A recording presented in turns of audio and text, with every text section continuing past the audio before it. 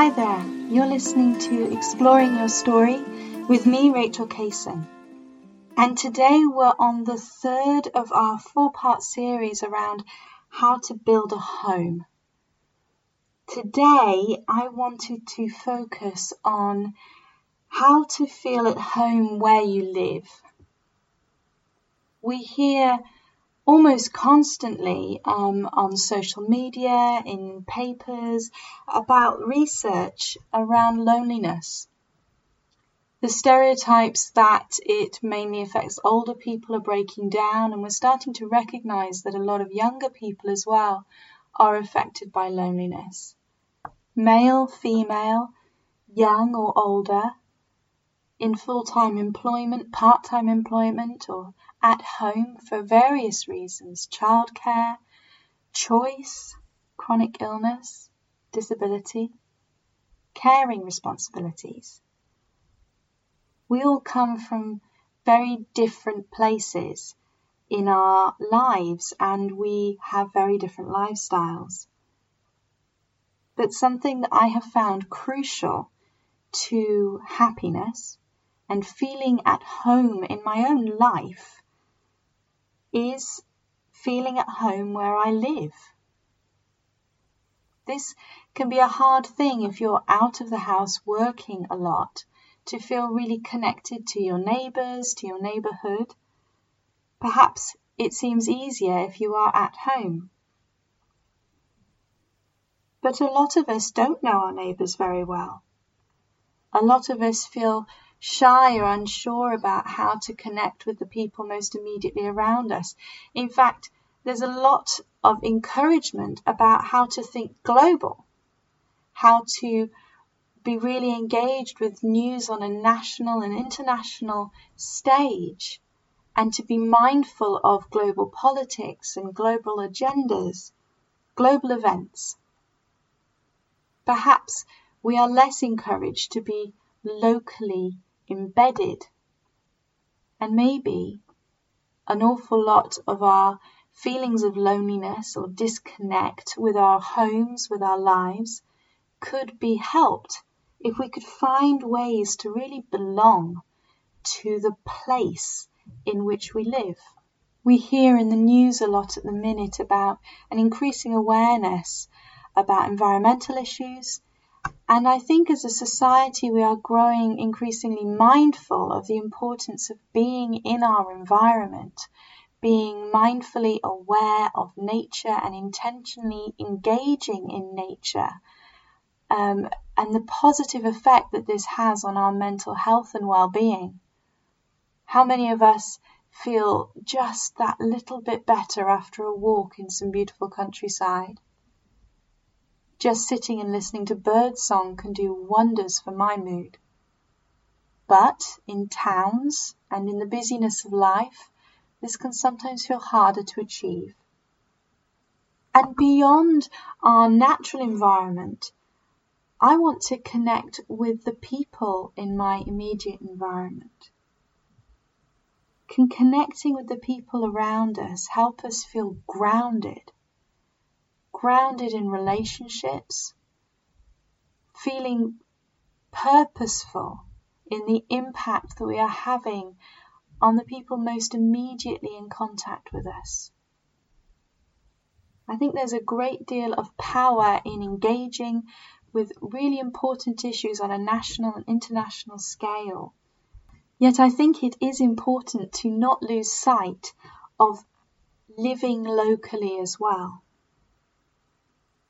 We aren't islands. We are social creatures, and as much as our interconnectedness on a grand scale is very real, our need for more intimate and regular and real life connections is very, very important as well. So, when you think about your local community, when you think about the place, the village, the town, the city in which you live, what feelings are you registering? Are you feeling connected and excited? Do you like where you live? Or do you find it boring or unstimulating? Have you had bad experiences with your neighbours? I would encourage you to consider with me ways that we can expand our home, our concept of home, from our immediate house environment, and just let that grow outwards into the streets that we walk daily and the towns, cities that we live in. I wonder what your rhythm of engagement is on a weekly basis. How often do you step out of your front door? And are you staying local, or are you commuting for work? Where are you going? Where do you spend your time? Are there ways that you can connect to the streets immediately surrounding you? I remember when I started running, it was actually quite a terrifying prospect to run streets near my home in case people recognised me. That was the last thing I wanted, out of breath and very unfit to be seen by people that I knew. And yet I was too unfit to go much further, so there I was stuck. And it was interesting to see how I ended up just getting to know the place I live better. You do a few circuits and you start to register street names. You start to nod and smile at people that are somehow on the same rhythm as you and maybe run the same route or are walking to work. You become a familiar face to people. You also have an opportunity in running the streets to engage with nameless neighbours. There might be bins that people were struggling to pull out ready for collection, and I would routinely stop and be able to lend a hand. Or you could smile at students coming out of school, or just stop and observe the rhythms that other people were engaged with. Branches blown onto pavements, creating obstructions, were things I could lift and remove on my way. These are tiny things. And I'd say they seem insignificant, except in those moments they really didn't. I felt like I'd done something useful that day. And if you're finding work unfulfilling at the minute, or your relationships are feeling somewhat lacking, having a moment where you have done something useful in your immediate environment, where you have given a random act of kindness to your neighbourhood, it isn't nothing. It can be what keeps us going and builds on a sense of self-worth and grounds our sense of reality, our realness, our solidity as human beings, the potential of our actions on others. There are, of course, other ways of engaging in your neighbourhood. If you're not a runner, maybe pick up a camera. Go out with a new eye, look for different angles and lights. Photograph throughout the seasons. What beauty is there in your neighbourhood that maybe you've missed through familiarity? Or maybe you haven't become familiar at all with your neighbourhood. And actually going out with a camera and really exploring it, really inviting yourself to see it, would be worth doing. We can become tourists in our own hometowns. Sometimes there are sites and historical museums and places of interest that we just don't visit because we don't take the time. But maybe become a tourist for a weekend. Explore these places and sites, taste Go into a few restaurants that you haven't been into before. Seek adventure. Have adventures in your hometown. I'm a big fan of the theatre, though I don't get to go as often as I like. And there's something about local theatre, local comedians, local art shows that just really warm my heart. Viewing, supporting, buying tickets for are all ways of joining in. I am never going to get up on that stage myself, and growing up I was a very reluctant joiner-inner. You know those terrible icebreaker games that youth leaders liked to inflict? Maybe you're a youth leader and feeling insulted as I speak, but oh, I hated those. Enforced fun. But there's something about the place I find myself as an adult now, wanting to join in, wanting to be part of something. And if I'm not going to join the Amateur Dramatic Society myself, I can buy a ticket and support enthusiastically the shows that they're putting on. I can decide I have a local coffee shop, local bar, local pub. I will become a local in that place. I will become a regular face and support that establishment. I could join a community group. And if there isn't one that I want to join, start one. Volunteering is a great way of immersing yourself in a new community of people, joined together by shared values or interests. And there's a lot of them around. A quick Google, and suddenly, maybe we aren't so alone after all.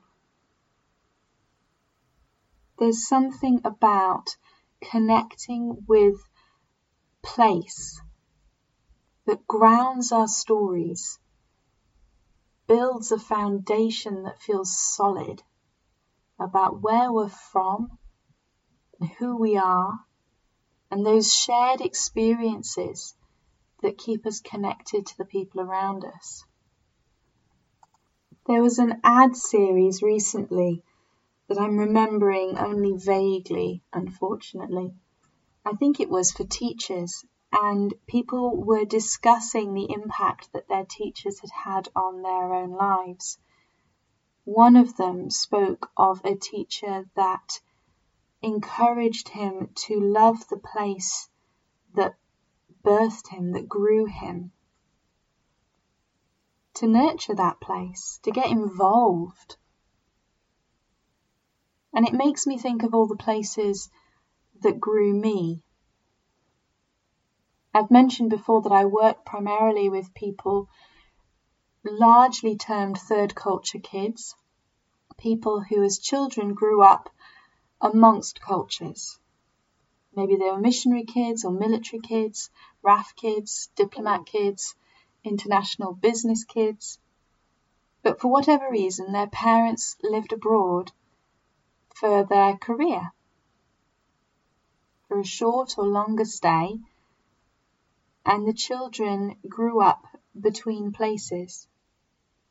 I was one of those children, and my places in my story have included Niger in West Africa, France, England, and then in adulthood, America, France again,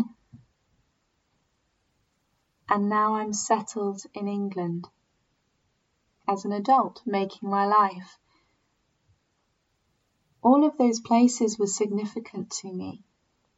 But when you grow up with a story infused with change, with mobility, it can be difficult to invest in your geographical location, to invest in community and relationships that are really rooted there, because one day we might uproot and leave and lose it all. I wonder if you have any blocks to embedding yourself in your community? Fear of rejection? Difficulty accessing it? What's stopping you from feeling really connected to the place that is growing you? Maybe it doesn't feel as if it's growing you at all. Maybe you have had difficult experiences living where you live now. In which case, how can the story be written differently from now on? Are there ways of making friends with your place? Of making it your home? Making your mark on your place? As human beings, we have this desire to imprint ourselves on our landscape. We see it in graffiti, we see it in scrawls on playground equipment. Sophie was here. We see it carved into tree trunks. We want solidity. We want our presence to make a mark. And feeling yourself to be transient, like a ghost in other people's lives, can be very, very painful. Grounding ourselves in the reality of the place in which we live can absorb some of that, grow us from that place, encourage our brain to notice that we are indeed real. And this is where we live. This is our home.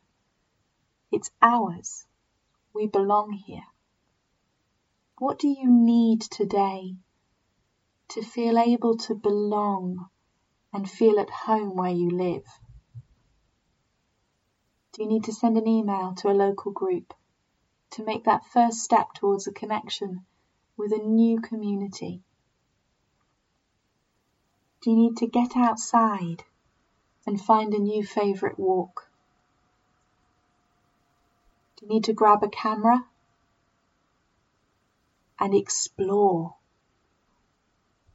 Or maybe you just want to hop online and book some tickets at a theatre you've never visited before. We can often find ourselves convinced that we would be happier in a different place, a different community. Just as we tell ourselves that with the perfect decor and furniture, we would be really happy in the house in which we live. But it usually goes deeper than that. Whatever the chest of drawers looks like, you're likely to be filling it with the same story. We need to get underneath our feelings about our place, to really understand ourselves, to understand our needs. We can move beyond the myth of the perfect place that will meet all our needs, that will be where we are finally happy. If we can really sit with what we need, if we can be brave enough to reach for connection, if we can somehow resource ourselves and build in a way of engaging, maybe we can make our place become the place that we really, really feel at home. And our story grows. Our story grows beyond our home, into our friendships and relationships, as we looked last week,